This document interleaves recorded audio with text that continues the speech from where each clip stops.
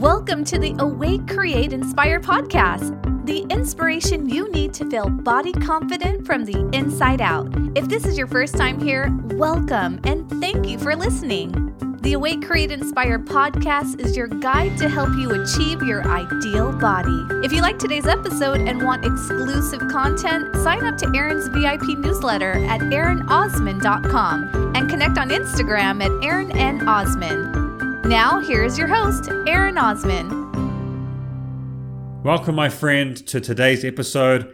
I am thankful that you are here. Thank you so much for joining me today on a very important topic that's not discussed. It's a very detailed topic, although the explanation of it is going to be pretty straightforward and to the point.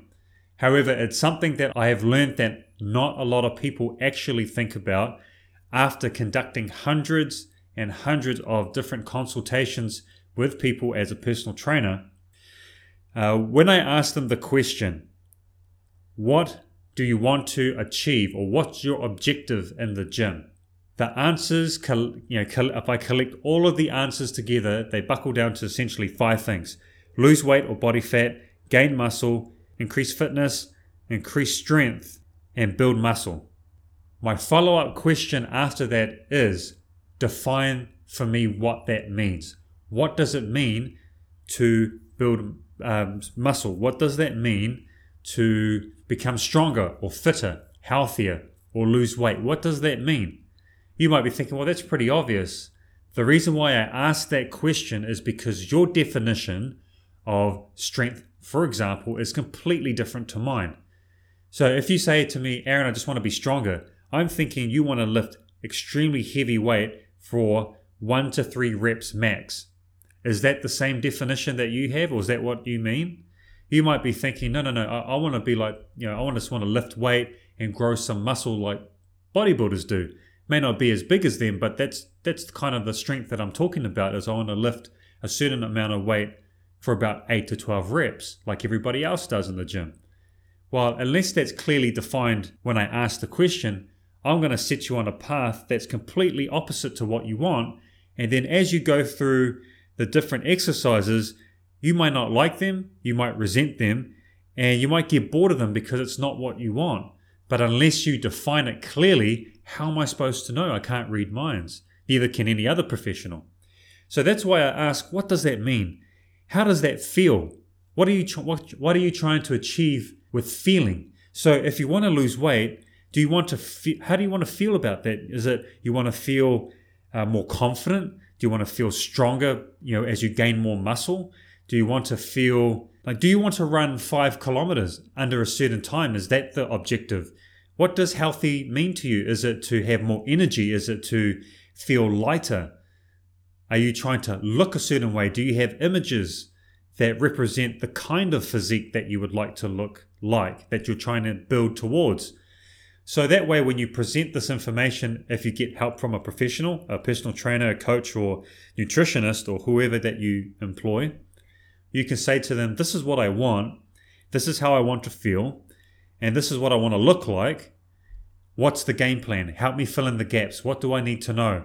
What kind of program do I need to be on the path to achieve that? So then they can say, okay, that's cool. You got a couple of physiques there. That's fine. You want to feel stronger.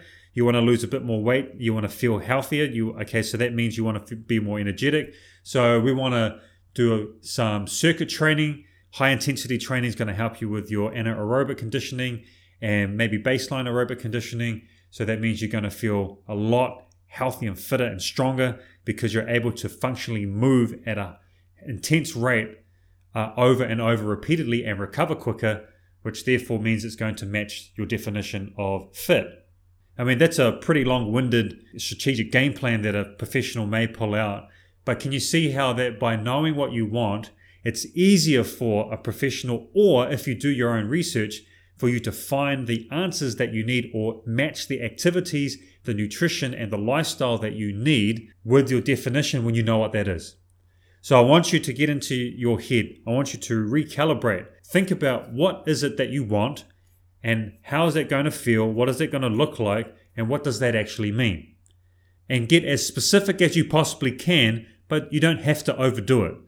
Just enough for you to know what that looks like, because you won't know all the details just yet, but what you do know is enough for you to get moving, so then the activities that you choose to do will match with that definition. And if they don't, then you can get rid of them along the journey and then put in new ones, put in different ones.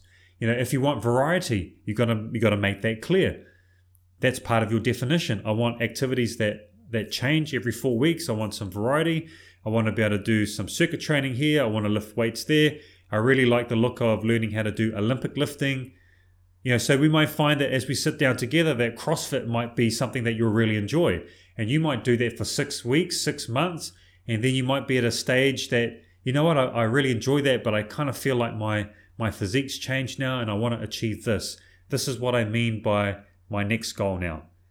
So you can see how this would work just by simply asking, what does that mean? And looking at how that feels, what that looks like, is going to help you get very clear when you choose professionals to help you, when you choose activities to do, when you choose nutrition that will match what you need and the lifestyle necessary for you to achieve it. So I want you to go ahead and think about that and get very clear with it, so then now you can take the steps forward from then on to make that happen. The last thing I want to share with you that's going to be very, very important for you is that you need to measure the progress. And 1 or 2, maybe 3 key areas that's important to you, because we can't improve what we don't measure. So for example, if your plan is to lose weight, I can tell you already that scales isn't going to really cut it. And if you're a person who's been trying to lose weight for a while, you know that how devastating scales can be. They're ruthless things, and they're actually useless as a standalone unless you have a lot of weight to lose. But if you're using scales as a sole measuring system, you're going to get really frustrated with it.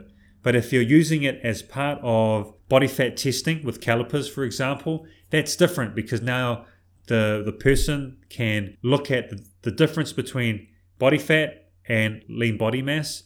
That's where the scales will come into play. But you might do inches around your waist. That might be the key measurement, because you can't argue inches around the waist. It's either they shrink or they don't, or they go up. That's a pretty simple measurement, and you can track that. You might have a couple of different areas of exercise that you really want to focus on and improve. Could be pull-ups, bench, squat, deadlift.